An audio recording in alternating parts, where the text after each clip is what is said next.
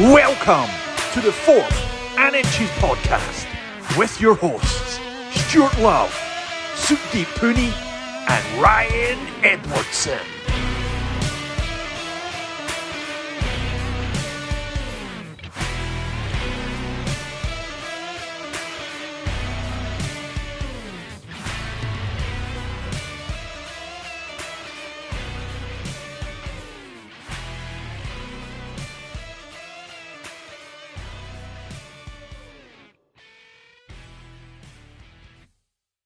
Hello, everybody, and welcome to the 4th and Inches NFL Flagship podcast. That's right, we're looking back at week 16. 16 weeks gone in the NFL season already.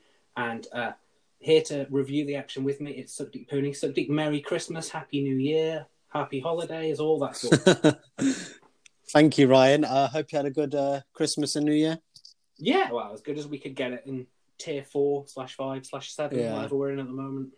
Yeah, we've talked about it with some of the other guys, but did you get any sort of nice NFL gear or anything like that at all? I got a nice white Jamal Adams Seahawks jersey. Oh, wow. I've had my eye on the white one for a while. It looks sleek. I quite like it.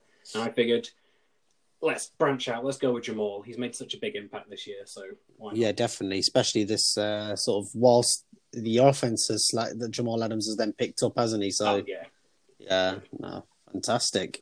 Week 16. Did you enjoy this one, Sid? Oh, very much. A lot of relief knowing, I mean, we'll go into it, but obviously knowing the result of where the Bucs stand, it was nice to get that game out of the way, in all honesty. So you had Boxing Day, obviously you had the Bucs game, early doors, watched that. And then after that was really just focusing on, in a funny way, just focusing on fantasy football, just trying to make sure I had 3 teams in the final. And I ended up winning just the one, losing a semi-final, losing the third place match as well. So yeah, it was a bit of I don't know how to work it out. Like, did I have a good fantasy season or should I be disappointed? It's weird because I'm only entering like 6 fantasy leagues. And I've been in 4 finals. I was in a final last week with Murph, which was actually the 4th and Inches one, which, you know, I'd lost.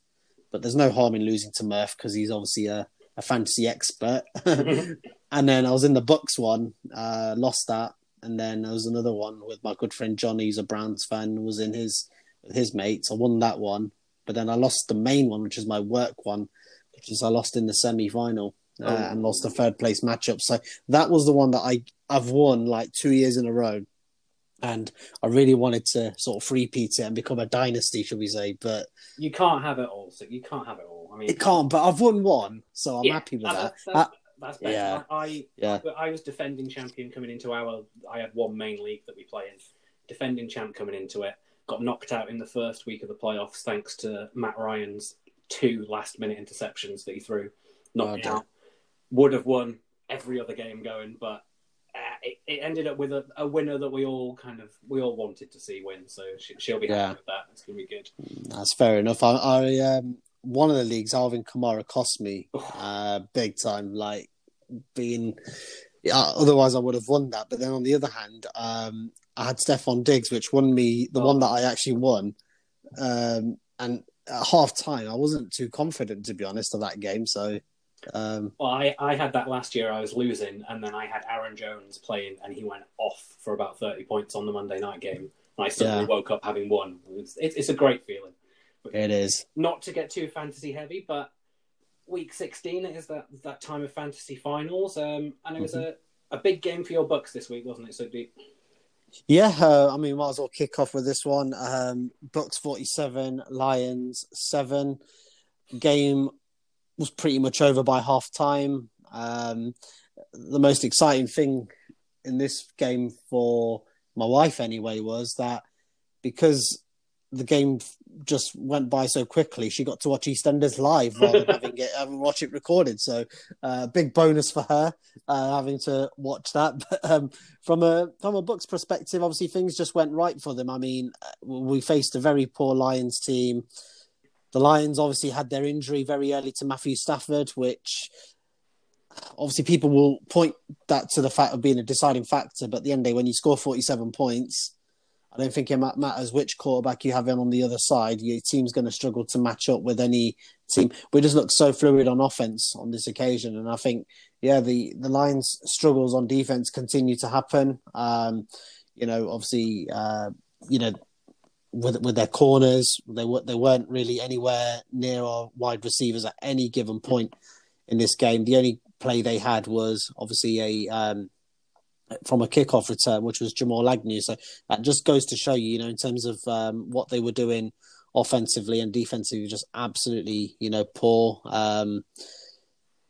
I won't go in too much about talking about it, because I think sometimes, not like Stuart, I don't like to brag about a result like this. It's just one of them where, we got the job done. We did what we needed to do, and we're in the playoffs. The positives that I make out of this was, I wasn't very confident that Mike Evans would be in a situation where he could get 1,000 yards in the season. So he's obviously, if those of you know, that he's on 6 since he started as a rookie. He's had 6 consecutive 1,000-yard seasons in the NFL, and if he was to manage to achieve this, he would break the record, which was equaled last year with Randy Moss. So it was very unlikely that he was going to reach that 1,000-yard milestone. He still might not, because he's still got to get 40 yards. But my God, he was put in a situation this week by getting 181 yards and the 2 touchdowns as well, which put him in a very good situation now, where he only leads literally 40 yards against the Falcons. So I think that's the main thing I'm focusing on. Is not only just the win, but Mike Evans, if he can please get that 1,000-yard season, that'll be amazing. 7 in a row. And the positives, like I said, found different wide receivers. Brady did. Antonio Brown got a touchdown. Godwin got a touchdown. Gronk got a couple of touchdowns. Evans got a couple of touchdowns. So obviously, I know Gabbert threw for a couple of them as well. Bless him. Got to give Blaine Gabbert his due. So Brady was obviously taken off at halftime. It's always a good feeling when you're going into halftime knowing you've won the game, which is unlike the Bucs this year, and you can sort of, put in the reserve. So obviously Gabbert had a decent showing. Keyshawn Vaughn as well, the rookie who we drafted this year, he looks promising, and I'm looking forward to seeing him next year.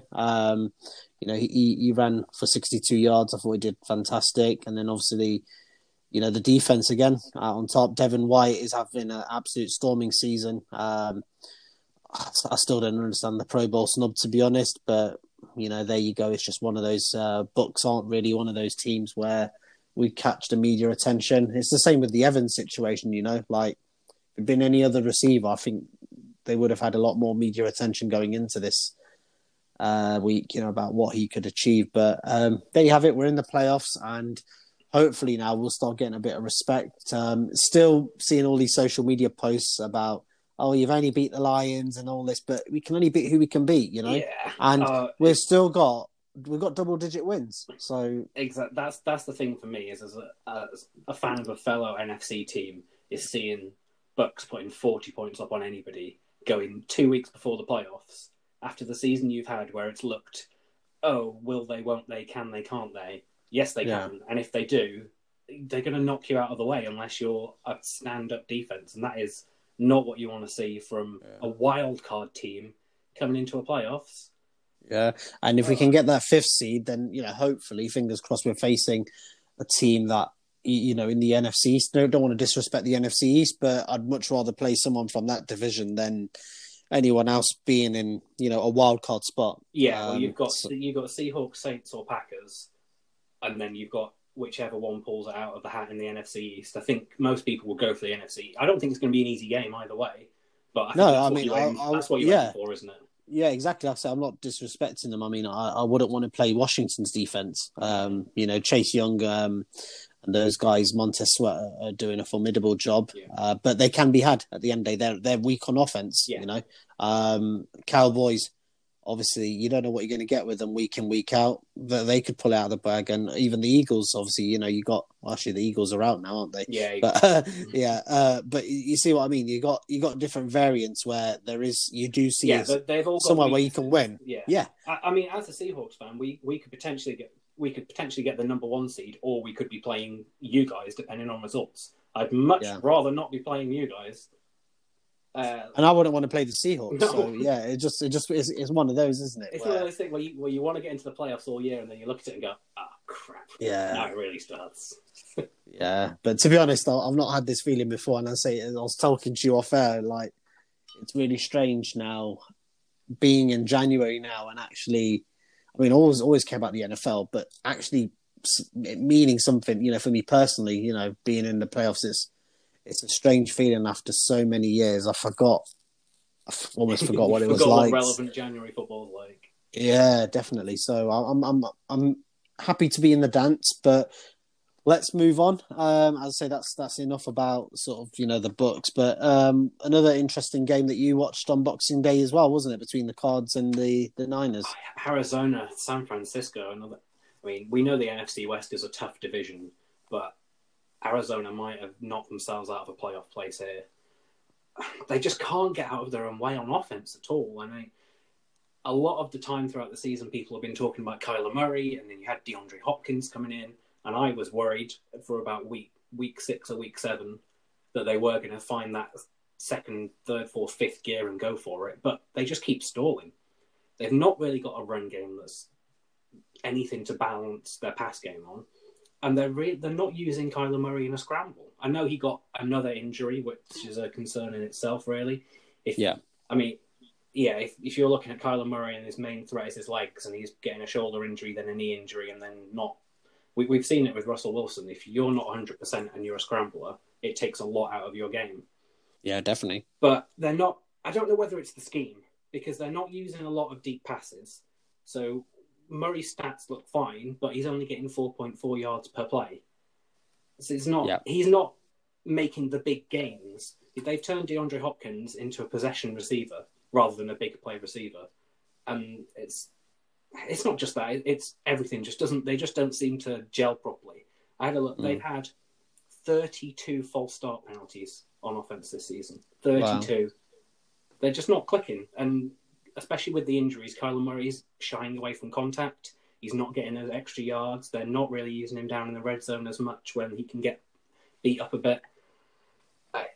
They can still get in the playoffs, obviously. They've got if they beat the Rams and the Bears lose, then the Cardinals are in. I still wouldn't want to go up against them. I think anybody in the NFC can beat anybody in the NFC at this point out of those 7 or 8 teams. But it's not been a great end to the season for the Cardinals at all. No. Not at all. The Niners had a good showing. I mean, they won this game, and they did it through doing what they do well. They run the ball. You hit a very solid run game and some big defensive plays. They were missing a few players on defense as well, but I mean, Jeff Wilson came and stepped up. And where did San Francisco keep finding these running backs?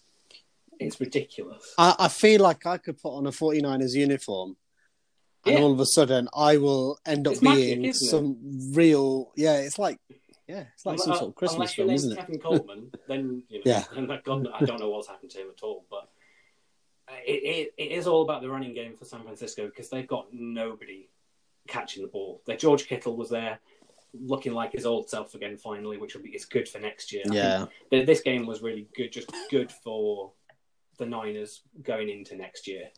I mean, still no Jimmy Garoppolo. CJ Beathard was in, not even Nick Mullins. Beathard had 13 passes. That was it. Completed 13 passes. But when he did, he actually hit receivers in his stride. So he got 13 passes for 182 yards. That's 14 yards per pass. Yeah. Murray getting 7 yards per pass, something like that. I don't know. Yeah, he's a former teammate of Kittle's as well, isn't he, CJ Beathard? So they've obviously got that. I think they did play on that quite a lot. So, yeah. Shanahan keeps relying on the trick play still as well, which is fine, but you can't keep doing it every single week. But Kyle Juszczyk, it was good to see here. He got 2 receiving touchdowns. Yeah. He's had 4 receiving touchdowns this year. He's a fullback. They don't use players in the way you'd expect players to be used at all, which is good to see. And that's how they've edged out a few more of these wins. They're probably going to try the same thing against the Seahawks this week, try and rain on our parade a little bit. But I mean, the Cardinals, they've really got to beat the Rams. They've got to show up, and they've got to pack. I mean, I don't think the Packers are putting out a B team against the Bears, are they? No, I mean, I hope not for my son's sake, but I see the Cardinals beating the Rams, to be honest. I think still with, obviously, Goff now out of the equation. That's a whole other their defense, obviously, Rams' defense needs to step up, which I'm sure they will, but is it still going to be enough for John Wolford? I mean, we're not seeing anything of him. I don't think he's had a snap in the NFL in a regular season game. So, but Sean McVay, you don't know. He might have something in the bag. You just don't know, do you? It's going to be a good game to watch. It is going to be a really good game to watch. But I mean, the Cardinals have to do better than 12 points. Exactly. And the Rams have got, if you think about it, the Rams have got a really good record against the Cardinals, and you can't say that all the results are down to Jared Goff. So I think if Wolford can have maybe half a decent game that's like faultless, then potentially, they've got a chance. But it's interesting because I feel like the Cardinals and the Bucks were quite similar at one point in the season. It's just that now the Bucks have taken that step because they've got the experience under center. Yeah, and they've got Brady there. They've got the experience in the wide receivers. This Cardinals team it's not a bad thing that if they don't make the playoffs this year and they only just miss out. You think 2 years ago they were basically bottom of the pile, really, weren't they? Especially in the West. So they just got to keep going. Kingsbury needs to sort out his system, which he can do. He's only his second year in the NFL as well. Mm-hmm.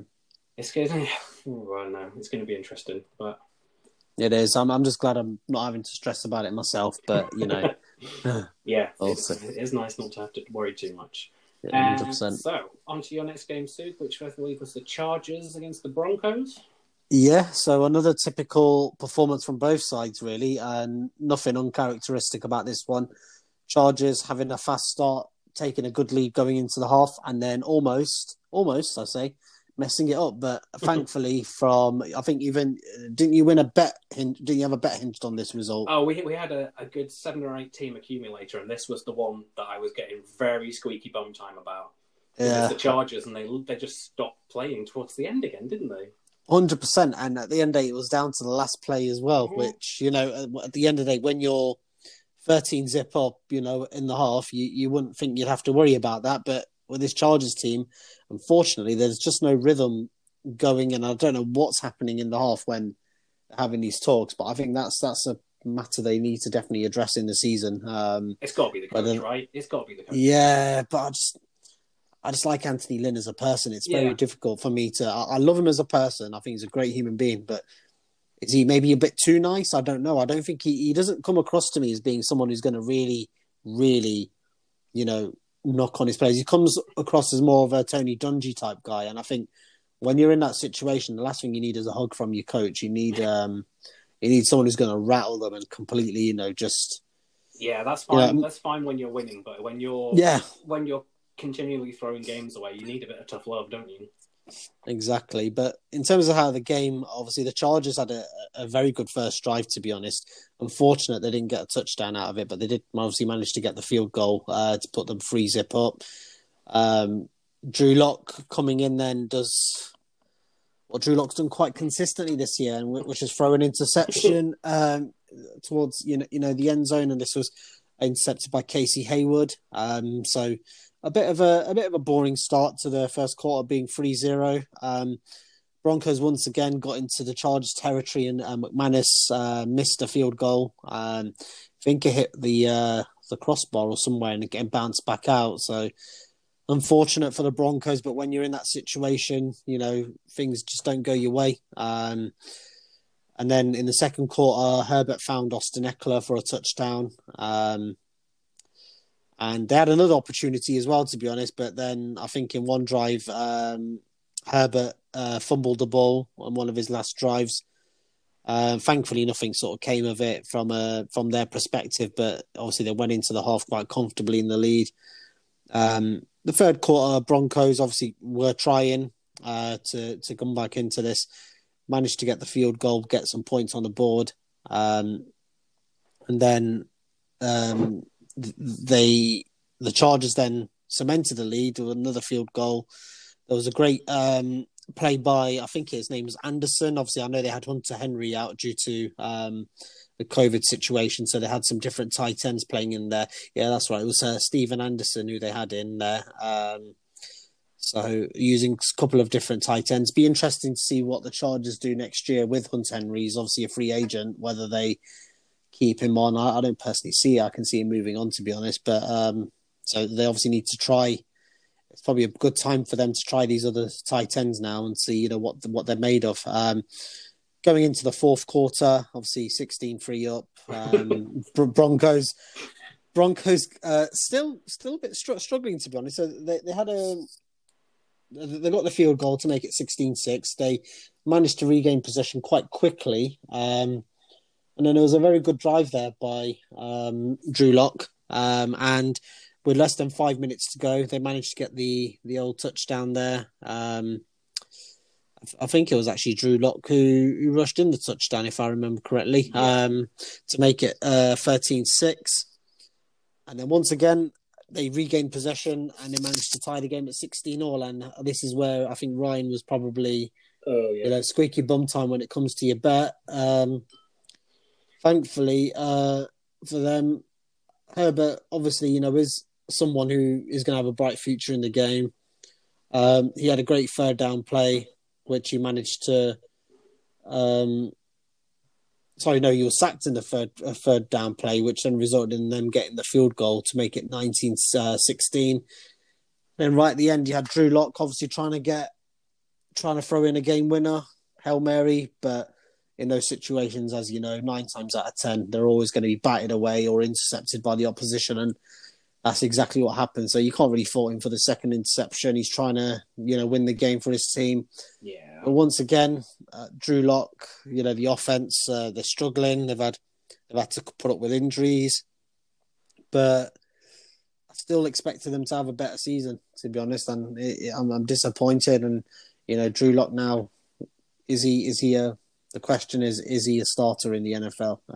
It's a very big question for John Elway to be answering, isn't it? I think they've come out and they've doubled down and said they want to keep going with him, which surprises me. But they lost Cortland Sutton very early on this year. Yeah, 100%. The run game's not got going. Noah Fant's still not there. Do you give it that one? I mean, they've probably not got a great draft pick because they have won 5 games, and a lot of other people have got worse records at the moment. I think maybe one more year, but then after that, the problem is Lock's so streaky, and he can put on that fourth quarter and drive for touchdowns and field goals. But before that, he's showing nothing, wasn't he? Yeah, it's just when he gets sort of near the end zone, that's it. He just seems to sort of panic, and we've seen it so many times. Him just throwing touchdowns, right there when he should be finding his receivers. Obviously, maybe the issue is his receivers as well. But I mean, Tim Patrick's had a decent year, covering for Cortland Sutton. Noah Fant's been in and out of the team, but Noah Fant's still not been bad. He's been decent this season. Jerry Jeudy is obviously one for the future as well. Yeah. So it's interesting, but I still think I'll be honest. I don't know what to do. To be honest, from my perspective, I'd keep Fangio in as the head coach. I'd be looking at John Elway, but it's so hard, when someone's done so much for your franchise, Yeah. He's won them 3 Super Bowls. I mean, 2 as a player, 1 as a sort of general manager, but really, he's got to... I think questions need to be asked of him. Yeah, no, I'd agree with that. Yeah, so we'll, obviously moving on from that depressing thought, and let's talk about the Jets and the Browns, which is a very unusual situation again. Oh, there's so many unusual things about this entire weekend for the Browns. I mean, you go in, if you win, then you set up a match against the Steelers for the division title the next week. And is it just that they've got so much bad luck about this team that something was inevitably going to happen? I mean, they lost all their wide receivers due to COVID. That's kind of their own fault for not following rules in a sauna. I mean, a sauna is the last place I would be right now. I understand the pro athletes, but it's a petri dish, even not in COVID times. Imagine what it's like at the moment. But anyway, you'd think that the Browns would, considering they've got 3 practice squad players that I mean, this was all announced on a Saturday as well, wasn't it? So there's no practice time, no training time. They were literally practicing and training with them in the car park before the game. So you would think, let's go to the run game. Nope, because they're also missing 2 of their top 10 offensive line. Mm-hmm. And the Jets' run defense is actually a top 10 run defense decent, this year. It was everything just added up to the worst case scenario for the Browns, and they played into it. So your rule, you would think, with your offense completely in shambles is don't go down early, don't turn the ball over. And they did both of those things. Yep. The Browns went up early, but then the Jets scored 20 unanswered points, and they just dug a hole for themselves so much. It was really on the defensive backs. So the first Jets touchdown was a really good trick play, with Berrios being wide open to catch a pass from Jamison Crowder, running it into the end zone. And then on the next possession, Baker Mayfield has the ball knocked out of his hands, turnover, short field. And I know the Jets aren't great, but if you give them a short field, which is exactly what had happened with the Rams the week before, give them a short field, they'll work from it. Like, Darnold's not a terrible quarterback. They're just not a great team. But if you give them the chances, they'll score, which is what they did. Because, again, the Browns' defensive backs just let Chris Herndon run forward to the 10 yards into the end zone and leave him alone. Everything was of their own making, and it's just so Browns that this would happen this week.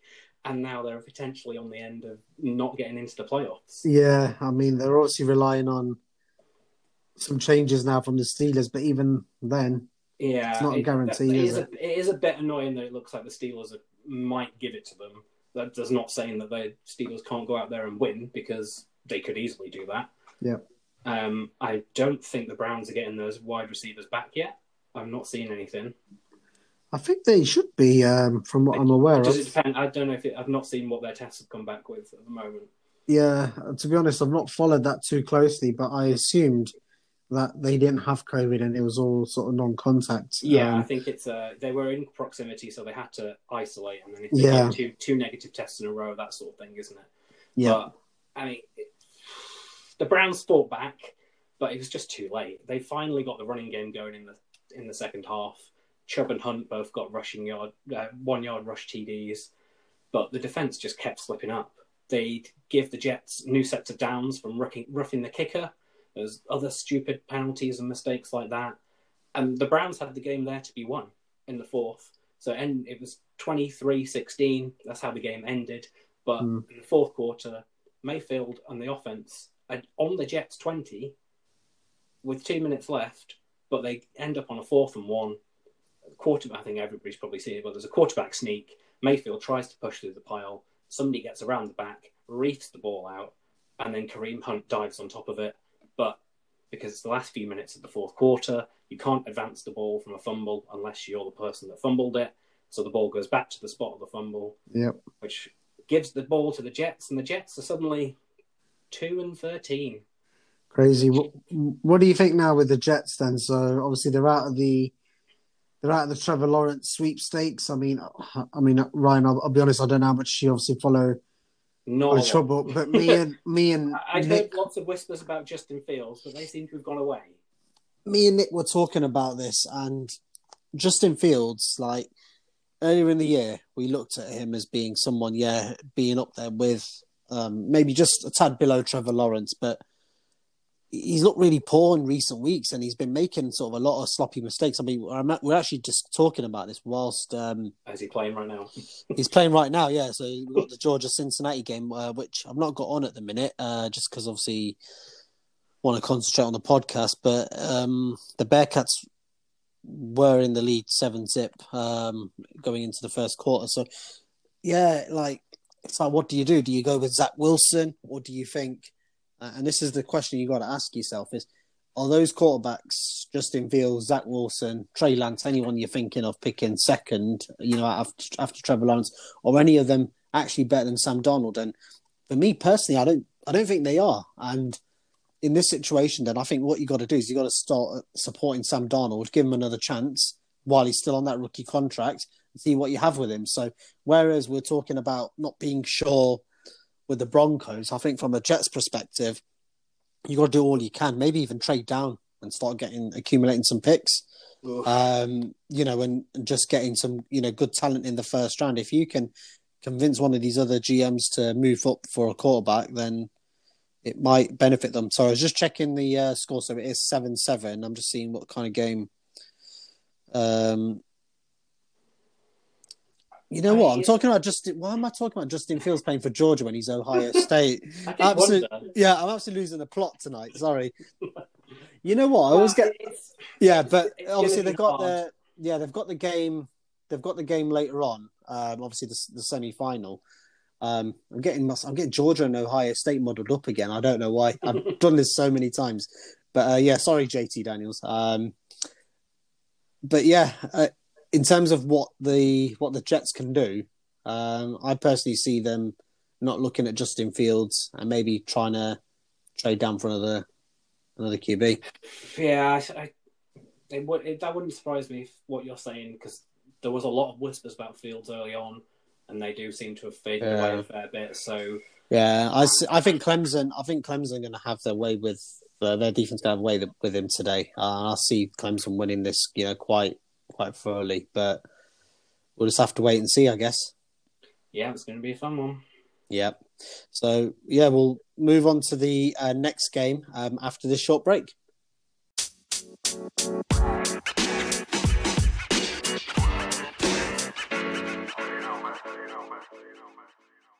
Welcome back, guys. Now that I've figured out and not been confused about Ohio State and Georgia, apologies for that. God, it's been a long day, hasn't it? I'm going to now discuss a game that I really enjoyed, to be honest, for two teams who don't really have too much to play for in the sense of, any playoff contention and, having very average seasons, but the Bengals and the Texans. So this finished Bengals 37, Texans 31. Cincinnati now move on to their fourth win of the season, but obviously they've got the tie as well that they had earlier in the year. And the Texans now are 4-11. Now, this was quite an intriguing game because literally towards the end, you still didn't know who was going to win. It was a very sort of back and forth game. The pendulum swung one way, then the other way, back and forth, which is what we like to see in the NFL. Rather than teams run away with it, you like to see good offensive football, and both teams in it. Credit goes to both quarterbacks. Brandon Allen, filling in obviously for Joe Burrow. No Ryan Finley as well. So obviously Brandon Allen's been put in there, and he had a very solid game. In terms of the first quarter, they had a very solid start. Great first drive, resulting in the Drew Sample touchdown to make it 7-zip. Deshaun Watson had a very good game with finding Brandon Cooks as well a lot in this game. He found Brandon Cooks quite deep in the first quarter, which unfortunately didn't lead to a touchdown, but they did manage to carve out a field goal from that play eventually to make it 7-3. The second quarter, another Watson play to Brandon Cooks. Showed great adjustment actually in finding Brandon Cooks. I thought it was a very sort of tricky play, the way he adjusted himself to try and get him to put the game at halftime at 10-10. Third quarter, then the Bengals, managed to find sort of their running game there. Samaje Perine with the rushing touchdown. Now he was someone before this season was certainly forgotten about in the NFL, and now he's all of a sudden now become relevant again. Obviously with Joe Mixon out, Giovanni Bernard was in there as well, but they seem to have split the carries between him and Bernard. Perine had 13 carries. Bernard with 16 carries, but Perine definitely had sort of the better performance of the two. And speaking of running game, David Johnson as well. He had a monster game. He made a really, really big running play, which led to first and goal for the Texans. And eventually then Johnson, obviously not getting the touchdown on that massive play, did eventually get the touchdown to draw the game level. And then, this third quarter was amazing. I mean, really exciting. I think Brandon Allen found, I think it was T. Higgins who he found actually to make it 24-17, if I remember correctly, to put them back in the lead. But then again, the Texans aren't giving up on this one. And in the third quarter, Watson was third and goal, runs down for the first down. It was a massive play. And then first and goal, he finds Cooks for his second touchdown to draw the game level at 24-24. And then once again, the trading back and forth there. The Texans take the lead, I believe, pretty much for the first time in the game. Darren Fells got the touchdown. And then it was down to P. Ryan again, putting them in the lead to make it 34-31. Right at the end, the Bengals defense had a great play by Sam Hubbard, which knocked the ball out of Deshaun Watson, which, settled the game to make it 37-31. They got the field goal at the end. So, yeah, Bengals fans will be happy with that in a sense, but also, it's Miami fans will be even happier now because obviously now the Texans have got a top 5 pick. And for Miami, obviously having a very successful season, they're also going to have a top 5 pick. So really, they're going to be laughing all the way to the bank with this one, aren't they? It's definitely worked out in their favour, hasn't it? Yeah, 100%. And they've got so much they can do, with those picks. So it'd be interesting to see where they go in the draft with that. Texans, obviously, it's a massive rebuild job, especially when you've got no sort of early picks in the draft. Bengals might be a bit disappointed because they may potentially lose out on Penei Sewell, from Oregon, who looks like a very good offensive line prospect. But there's plenty of player pieces that they can fill in. They can look at corner. They could maybe even look at wide receiver. Maybe a little toy for Joe Burrow and Jamar Chase or. They've not had a great luck streak with their draft picks, though, have they? So their first round draft pick the year before was Jonah Williams, wasn't it? Yeah, there was an lineman that then got injured before the season. Then Burrow goes down this season. They've had John Ross as well as a first round pick, which it's not quite worked out. Yeah, it's not worked out for them. So hopefully, fingers crossed. A lot of it is not even just down to sheer bad luck, isn't it? But it's not much you can do with that. But a win's a win at the end of the day, and it's something that any fan would want, regardless of where you are going to pick in the draft. But we're going to move on to your Seahawks now, aren't we? Yeah, it was a completely different game. Yeah. From free-flowing offense to stalwart defenses. First thing to say, Seahawks 20, Rams 9. The Seahawks are NFC West champions again for the first time in 4 years, I think it is now, which, when you think about it, it seems like ages. And then you think, well, yeah, because you've had the Rams have been quite dominant. The Niners had it last year. But we've always been around there, sniffing about. But yeah, the first time in a good few years. And it really was the defense that came through and got the victory over the LA Rams. The Rams have had the number of the Seahawks for the past few matches. So it was quite nice to see us at least comfortably kind of take this game. But it was another off performance from Jared Goff that really allowed the Seahawks defense to keep going. Mm-hmm. The first half was such a defensive battle. Neither offense was really getting going. Neither of them could really break through. They traded field goals. It was 6-6 at the half, but really the Rams should have been at least 9-3 up because they were up 6-3 and drove all the way to the Seattle 25, and then Goff, instead of playing it safe and running out of bounds, had a complete brain fart, tried to float a pass inside to absolutely nobody, and it floated through the air into the hands of a diving Quandre Diggs, who got, I think that's his 6th interception of the year or something, or since he joined us, which is, was he from the Lions, wasn't he? Yeah. Got from the Lions last year. And it kind of epitomised Jared Goff's game in that he's efficient and fine, and then he just do something completely random. Yeah. It was Troy Aikman on the commentary, and he was just sat there like, "What are you doing? Why are you even thinking about throwing that ball?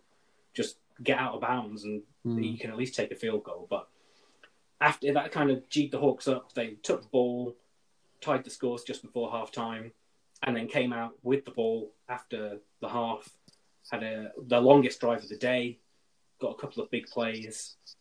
First one was a really nice lofted deep ball from Russell Wilson to David Moore, who's really coming on as the third receiver in this set this year. Runs down the sideline, spins around, catches it just inside the sideline. Great completion. And then on third down, Carlos Hyde, who's been a great player for us, especially considering Carson's injuries. Yeah. He takes a dump off from Wilson scrambling about, goes 18 yards, sets up the Hawks on the goal line, and Russell Wilson then just plays a quarterback keep, stretches the play out, tiptoes into the end zone to put us 13-6 up. The Rams did then respond with a long drive of their own, and this was, I think it's the third quarter when the offenses really started to get going. There was a long pass to Higbee and a long run from Henderson that set the Rams up on the goal line. But goal line stands have been something that the Seahawks defense have been quite good all year. I mean, they turned Cam Newton away to win the Patriots game, and they seem to have been buoyed up from that. And the Rams had 4 rush attempts on the goal line, didn't try to pass it once, and were held at bay by the Seahawks. Yeah, and they had Cam Akers out as well, so you'd like to think that. Yeah, no Cam Akers this week. I mean, the Rams did force a 3-and-out to get a field goal, and forced a 3-and-out, got a field goal on the ensuing possession, clawed the score back to 13-9. But on that long drive with the 4 rushing attempts, they lost Darrell Henderson for a bit, and he had been in form, and he had really looked like he was going to start bossing the game. But I think he set them up on the goal line, and you just saw him sitting down afterwards, just holding his calf, holding his leg. Didn't look too good, which is a shame because they've been trying to sort out that rush attack all season and been trying to give it to the hot hand and haven't quite figured out who's been the right one each time. But I mean, it's good for the future, but not really good if you're, considering they were in first place for the division title a couple of weeks ago. Yeah. And then the Hawks took control in the fourth quarter, really. Had an 80-yard drive, which was punctuated by a long pass to Tyler Lockett. And then on 3rd and 4, when Wilson could have just looked short to try and get the field goal, to try and extend the lead, he goes to the end zone instead, which is what he's been kind of doing this year in those clutch situations. Connects with Jacob Hollister and puts Seattle up by 11 with just 4 minutes to go. And he had missed Jacob Hollister on a wide open route earlier on in the game, so it was a bit of recompense there to poor Jacob, who's another one of the good tight ends that we seem to pull up every year. Yeah. I mean, the Rams tried to come back, but Jared Goff just wasn't on form. And I think you can usually tell within the first couple of drives what Rams team has come out. Yeah, you do, actually. He just doesn't. He's not connecting with Cooper Kupp. He's not connecting with Robert Woods properly. I think the most action that Robert Woods has been seeing this year is from a jet sweep out of the backfield, really. Yeah. It's a real problem for them. I mean, the Rams got fairly close, but 2 incomplete passes, a 9-yard sack leaves them on 4th and 19. And then the play that they chose is just a short pass just past the line of scrimmage, and Tyler Higbee gets stopped easily. So again, it's maybe Sean McVay outthinking himself again, but not a classic from the offense point of view at all. But the Seahawks got the job done. The defense it's hard to believe it's the same defense as we were playing in the first half of the season. But Carlos Dunlap has meant that we've not had to pressure from the defensive backs as much. Shaq Griffin's back in there. DJ Reed's there. Jamal Adams is playing, like he's out of his skin, really. Not bored whatsoever. I think we all owe a bit of an apology to Ken Norton Jr. About 6 weeks ago, people were calling for his head, but there's... Yeah, I'm still not convinced by Ken Norton. I mean, we've seen it in past seasons as well. With him, they'll have these spurts, and then the next season you think he's done. He seems to save himself from a job, and then the next season they'll have another bad start on defense, and then somehow pick themselves up. It's a bit down the point, isn't it? Yeah, it's really, really strange. Really strange. But at the end of the day, it's still a team that's capable, like you said, that could potentially pull off a really good run, in the postseason. It's interesting. If everything can click at once, I'm not really too scared of many teams apart from maybe, Packers, Saints, Chiefs. But it's just getting that to happen. Russell Wilson looked a bit more like his old self again, but it's still not fluid. Yeah, it's not MVP level, is it? As what was a few weeks back. I think if we do a season review and look back, we'll probably see that those first 5 or 6 games, the defenses we were playing. I mean, Dallas when they were bad, Atlanta when they were bad, struggled against the Patriots a bit. Maybe it was just the schedule rather than Russell playing. I don't know. We have to take a proper look at it, but yeah, no. The Seahawks into the playoffs, just like your Bucks, possibly playing for the number 1 seed if the Packers and the Saints both lose.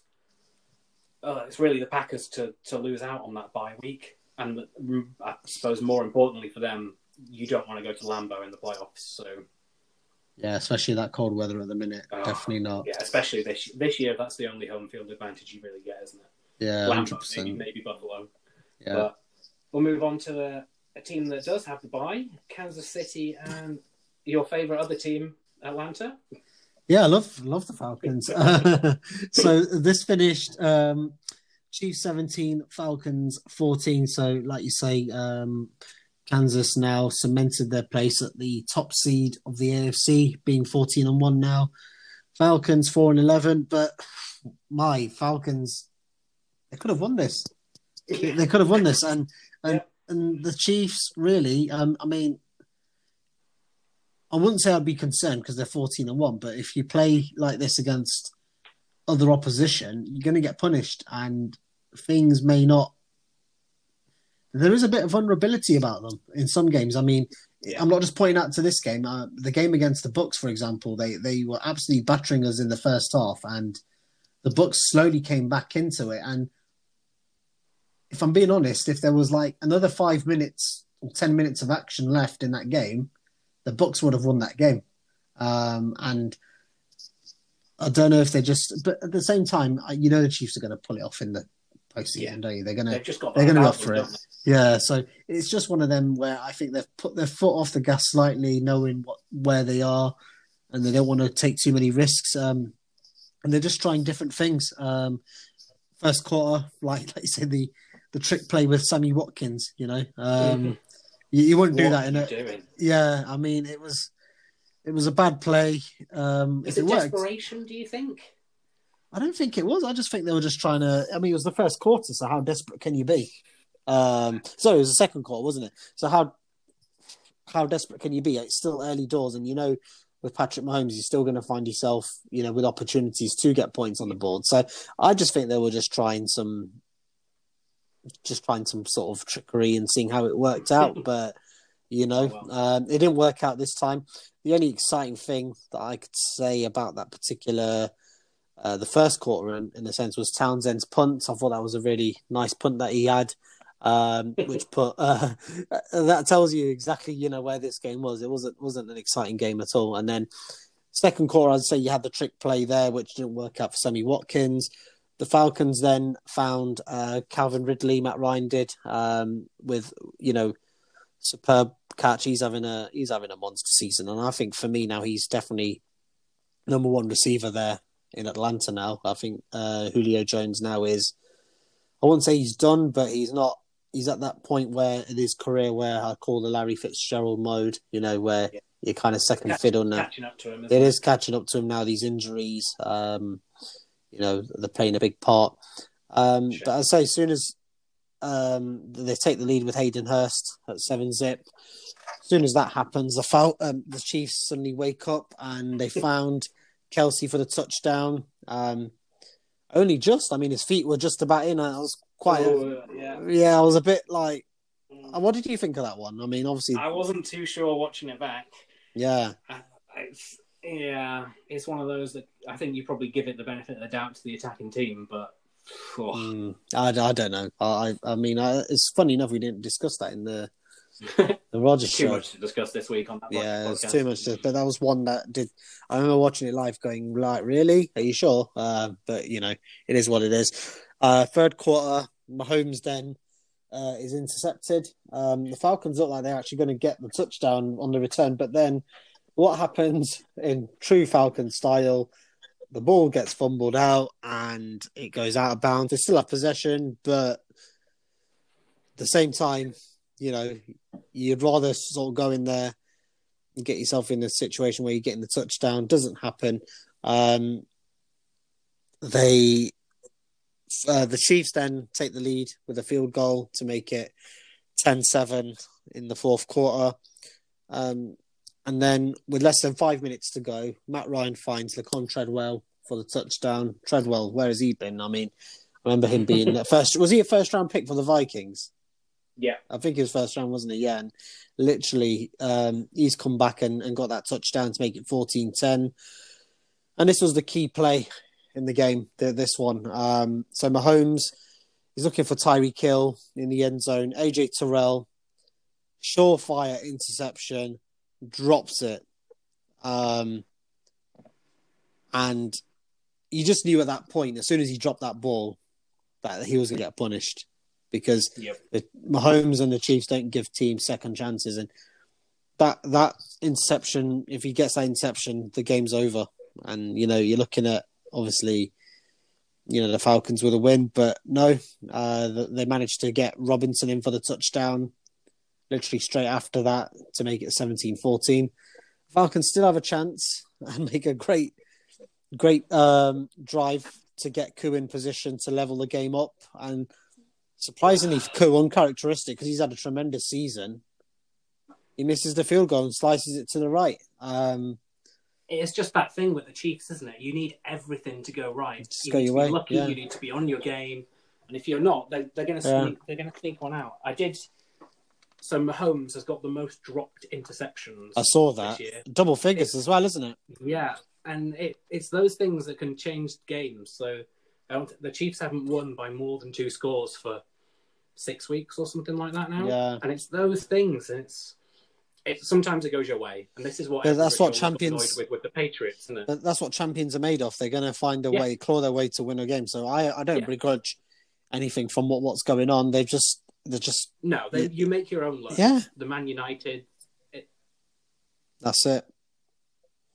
But shall we move on to the Ron Rivera Bowl between the Panthers and the Washington football team? It was the Rivera Bowl. It wasn't a classic by any means, but Washington are kind of playing themselves out of the playoffs at the moment because they've just not got that quarterback, which is, everybody's problem. But, I mean, we're recording this now knowing that Dwayne Haskins is gone. He's been released for reasons that are as much to do with his on-field performances as his off-field activities. Meanwhile, the Panthers are they're in a rebuild mode still from the beginning of the season. And they've got sparks of life, but they're still missing key pieces that can just make this team go. And it completely showed in this game. They've not got CMC, so that doesn't help, but the skill players they've got, Mike Davis has had a good year coming in. Yeah. The three-headed receiving monster's been so, I don't know, they're just dynamic. But, I mean, it was not a good game. The first quarter was dull, and then there was a special teams mistake, which is so often the way in these games at the moment. So Steven Sims muffed a punt on the 13-yard line. The ball gets knocked out, bounces into the end zone. Brandon Zylstra, I just love Brandon Zylstra's name. It's so good. Pounces on it in the end zone to, put the Panthers up. Then Joey Sly misses an extra point. So it's only 6-0. It's just, it was one of those games. I mean, it didn't matter too much because when Haskins was on the field, which was the majority of the game, the football team just looked completely out of ideas. So he got strip sacked in the first half. And apart from that, he had 5 yards passing for the entirety of the first half. I mean, you can see why he's been binned off. He just wasn't good enough. And I think Rivera knew that coming in, which is why he brought in Kyle Allen and they kept pushing Alex Smith in. But, I mean, the Panthers took advantage of the complete ineptitude of the Washington offense. They had a 10-play, 74-yard drive, which ended in a Mike Davis touchdown, and then consolidated that off the back of another Haskins turnover, which this time was an interception. Gave Teddy Bridgewater the ball about halfway, and it's where Carolina start to show a bit of life and a bit of spark and hope for the future. Curtis Samuel on a long play to get keep the drive alive on third down. And Samuel had a 45-yard rushing play on the previous possession. This time he gets in behind the secondary and catches the 45-yard pass down at the Washington 17. Bridgewater dials it into Robbie Anderson, and it's 20-0. Washington got a field goal in the next possession, but then if you thought, the Panthers are 23 up, they're going to take control of this game, you have not watched a Carolina game this year or even last year, because they're just not a complete team. It's one of those teams where they just can't move into that next phase at all. They had 5 offensive possessions in the second half. They ended in an interception, fumble, and 3 punts. You can't close out a game like this, and they nearly lost it. And it's something Matt Rule's really going to be looking at is consistency. But meanwhile, the Washington football team kind of used the second half to mount a comeback. Chase Young strip-sacked Bridgewater. He's had such a good season. Haskins showed a bit of talent on a scrambling play, but they were the only plays that he could do. There was a bit of making stuff up as he went along. He can't follow a scheme. He's probably not reading the books or the playbooks or anything, is he? Yeah, I think that's obvious. He's playing without a mask. Yes. Yeah, exactly. But, he completes a pass to a wide open Sims, gets the ball 50 yards downfield. They kick a field goal. And then on the next possession, they turn the ball over and downs. And at this point, Ron Rivera went, you know what, I'm done. He's had such a terrible year. He's such a good guy. And he's like, I'm not dealing with Haskins anymore. And they bring in Taylor Heineke of no fame whatsoever. But he played well. He came in. And I wonder if his performance kind of contributed to letting Haskins go this week. Because even if Alex Smith can't get up and ready, Heineke looked pretty good. Yeah. He went 12 of 19, 137 yards, 22 yards on the ground. His first drive could have ended in a touchdown, but got nullified by a penalty.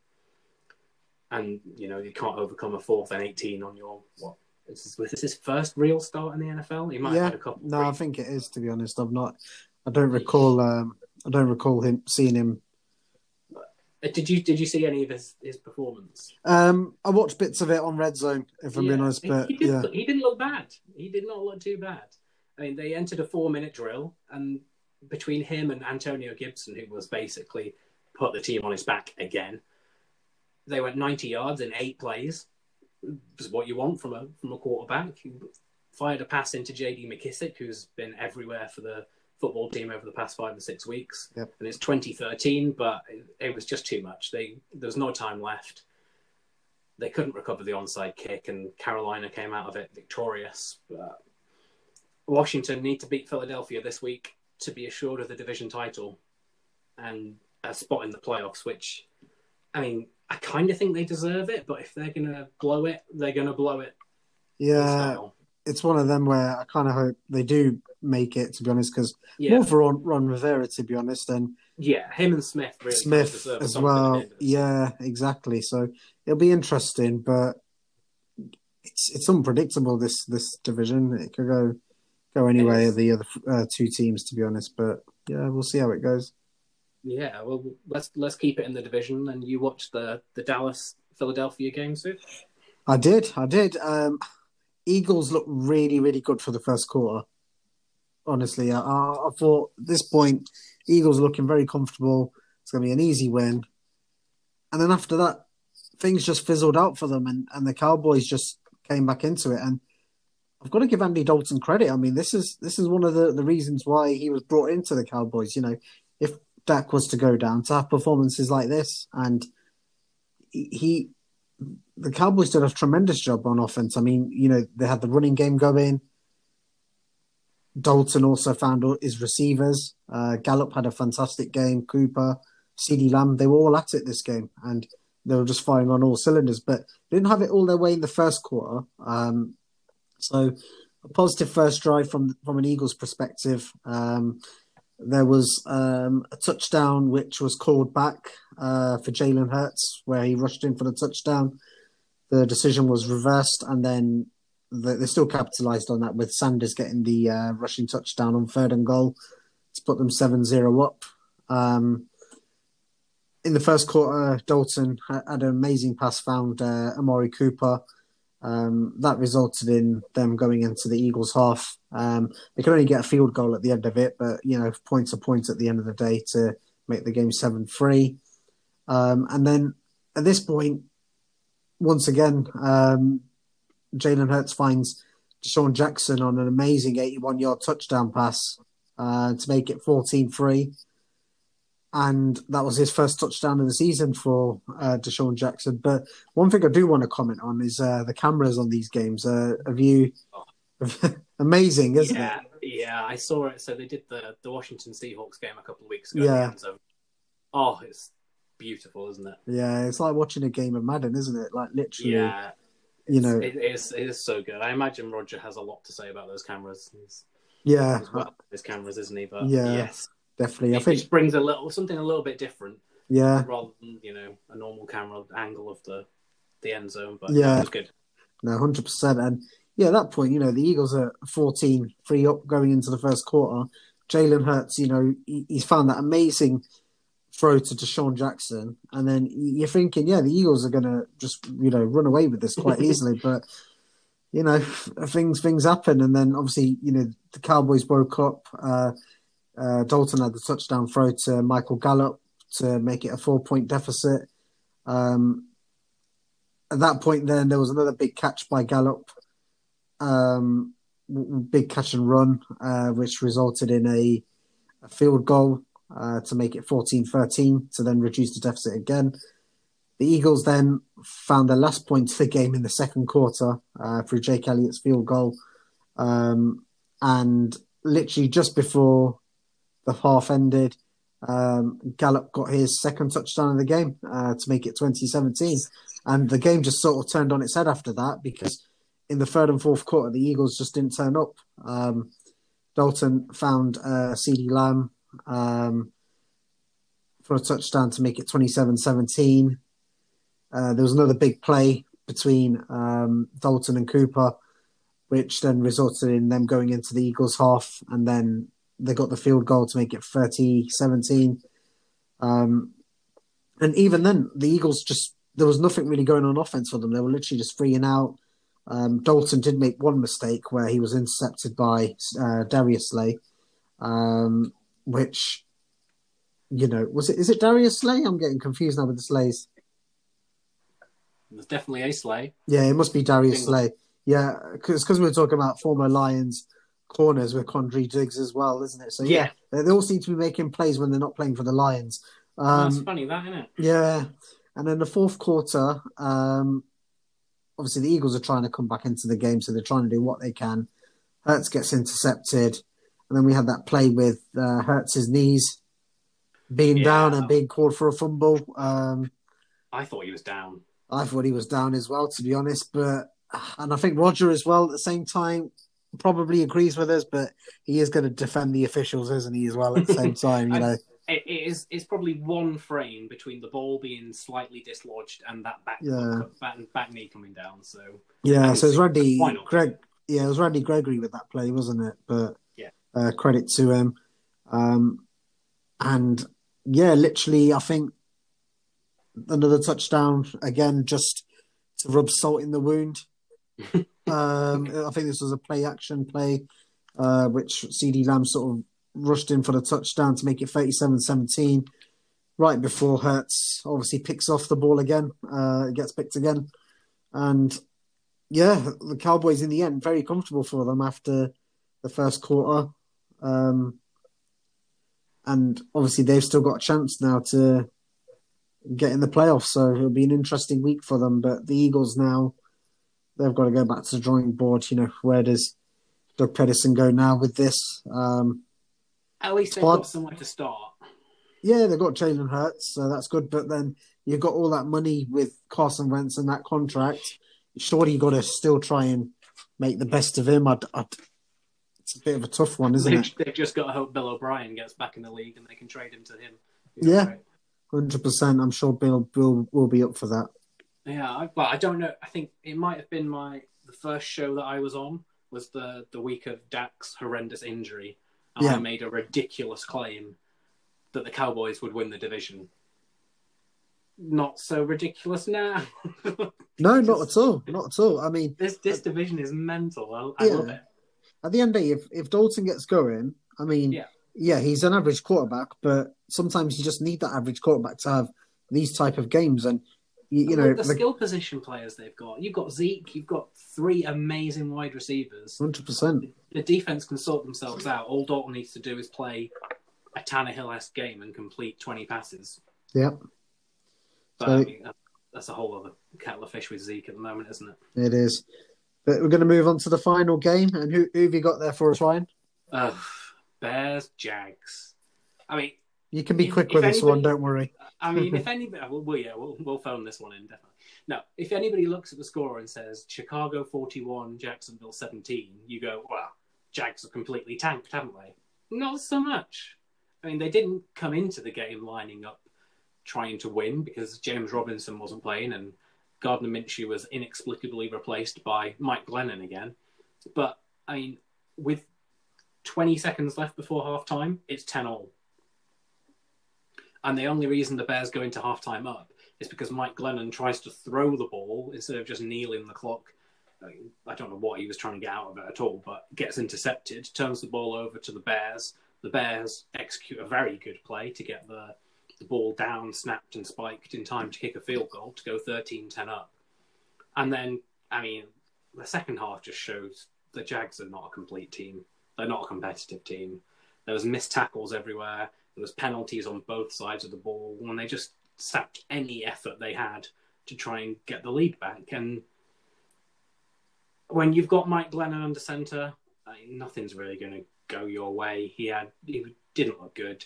More interceptions, kept getting sacked all over the place, and it just gave the Bears that platform to easily win the game. They scored 21 points to none in the third quarter. So their lead extended. It was a 10-point lead, 17, 24 points. Suddenly they've racked up 40 points on the Jags, and the Jags are just looking completely shell-shocked. They did come back and score a consolatory touchdown, but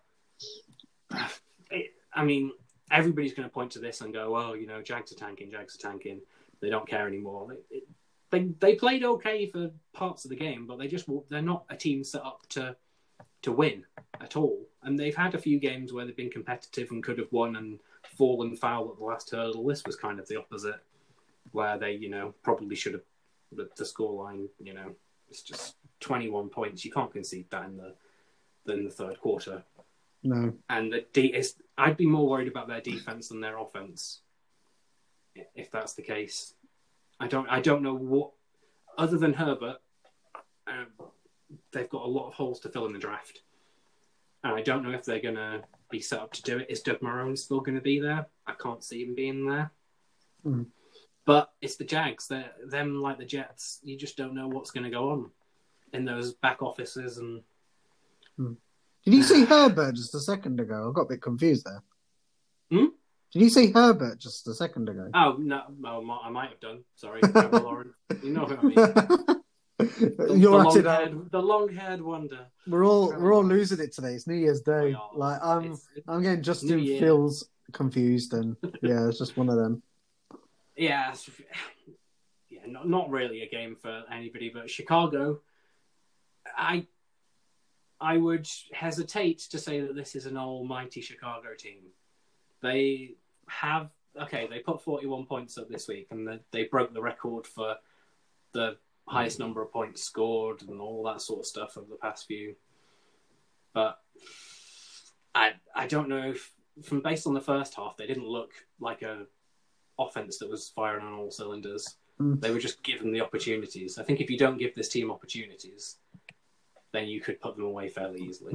But Montgomery's looking better. I mean, the second part of the season. Very much. That's been very good for him. He's been very good in the last few games. And, I mean, Trubisky, where he was a few weeks ago compared to now, I mean, that's certainly a positive as well. They've definitely improved, and the fact they can actually use David Montgomery to give them a running game to take some pressure off Trubisky, who is one of those. He's not a great quarterback, but he's not a terrible quarterback like everybody's been.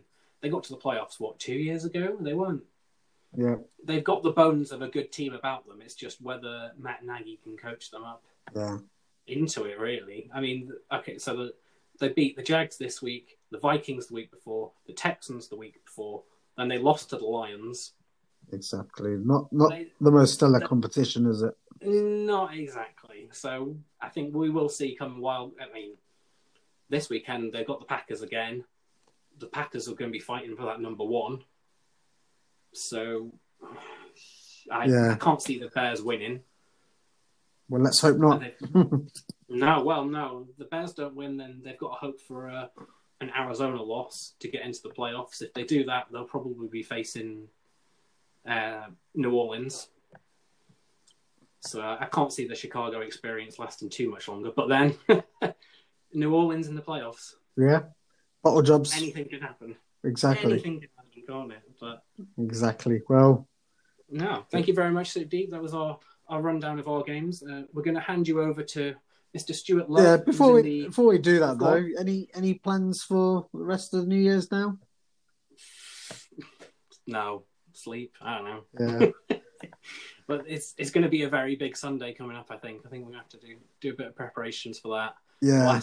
Our last weekend before we dive back into work again, these 10 days have been pretty nice. No, I'm assuming you're covering lots of bowls at the moment? Yeah, so at the minute, the Peach Bowl that's currently on at the minute, which I've got to catch up on between Georgia and Cincinnati, with JT Daniels as the quarterback, guys. And then we've got, obviously, the college football semi-finals. So Clemson, Ohio State, Alabama, and Notre Dame. So, yeah, very excited to be watching this. I do have work tomorrow, so I think I'll get the first game. And then I think the late ones, the Clemson, Ohio State game, I'll probably catch that in the morning.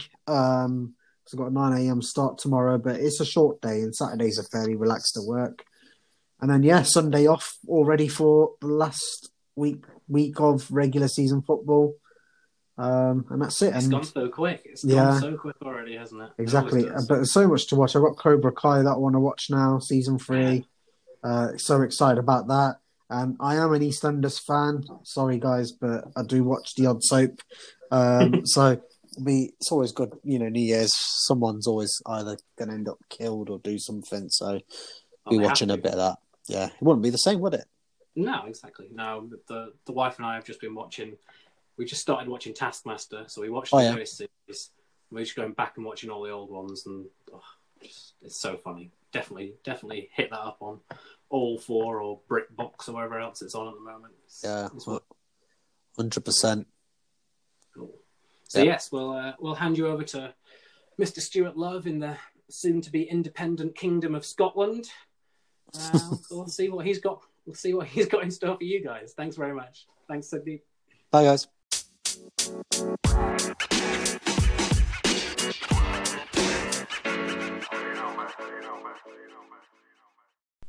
Greetings and welcome to the Kierat section for the 4th and Inches podcast. Here, Kierat will talk about his favourite quarterback, running back, wide receiver or tight end, and defence of the week. So good to have you on, Kierat. I know we've not had you on for a couple of weeks.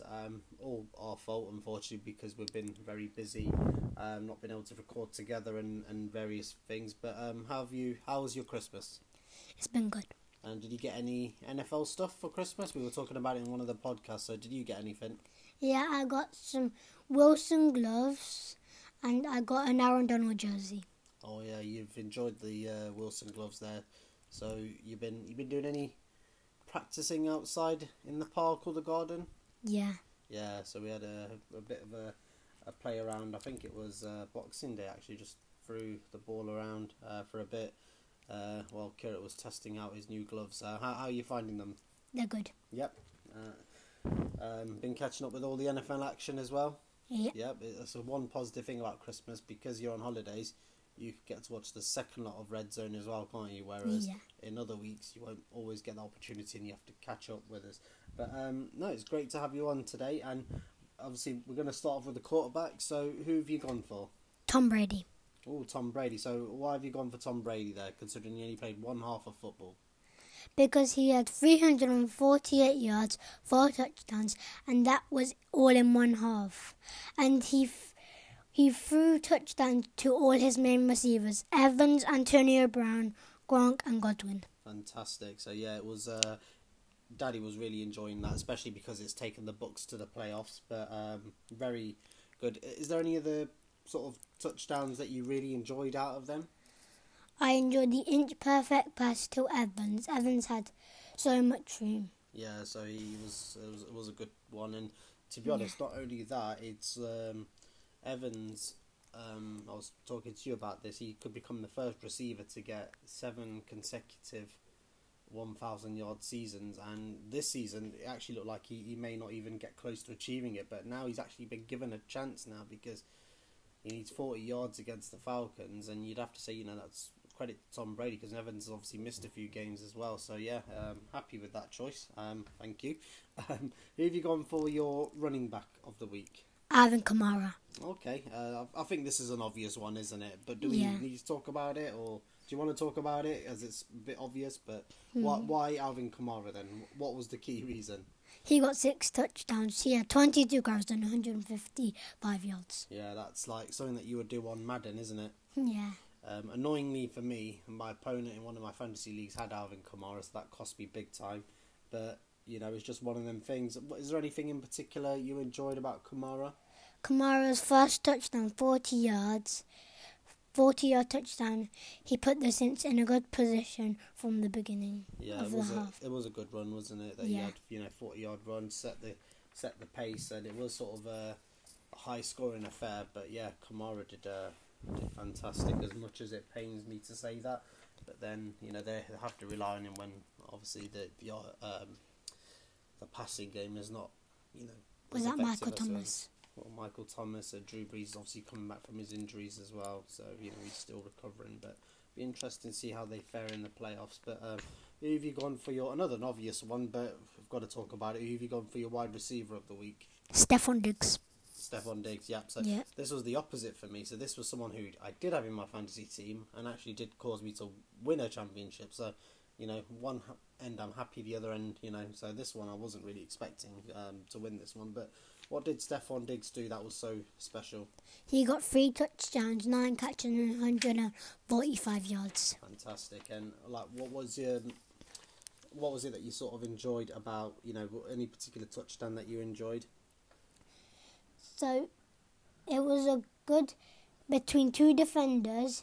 He went between them and adjusted. So do you remember the first touchdown? What happened?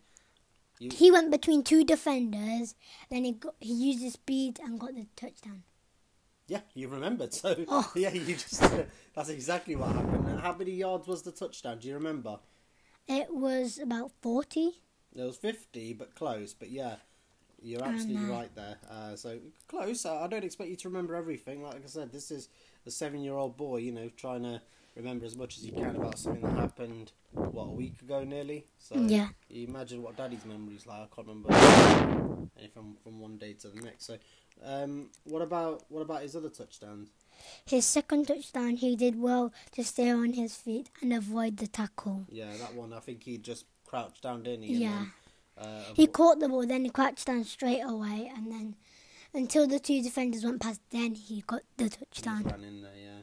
And what about the other touchdown? Anything you want to say about that? He scored a different type of touchdowns in the third. The third one, it was in the red zone, which was a difficult catch because Josh Allen had to go back and then he had to come to Josh Allen's side and he had to reach out and catch it. Yeah. But he made it with a defender. So this game, he showed off his speed, his hands and agility. Yeah, so very different things that he's shown in this game. And that's why Stephon Diggs, is becoming one of the sort of elite receivers this year. A lot of talk, obviously, when he left the Vikings was like, is he going to adjust? But him and Josh Allen seem to fit like a glove, don't they? So it's a fantastic acquisition for the Bills. Made Josh Allen look better, and the Bills, they look dangerous in the playoffs. I think they'll be one of the teams you don't want to face in the AFC, isn't it? Yeah. So who have you gone for your defense of the week? Packers. Okay, yeah, that's reasonable. I mean, why the Packers though? because Henry had a quiet game of yards rushing. They only gave up 14 points, 2 interceptions by Savage and Kirksey, and a couple of sacks. Titans' best receiver was AJ Brown with only 43 yards. Yeah, so I think what you were trying to say is, Henry had a bit of a quiet game, didn't he? Yeah, 98 yards. 98 yards, that was it. So, I mean, that's still good. That's really good. But it's Derrick Henry, so when you compare to other running backs, 98 yards is probably a good game for. But when you're looking at Derrick Henry, who's also trying to get to that 2,000 yard mark for the season, 98 yards has really set him back. And you'd think over this Packers defense he would have been able to run a lot more, but Packers stayed strong.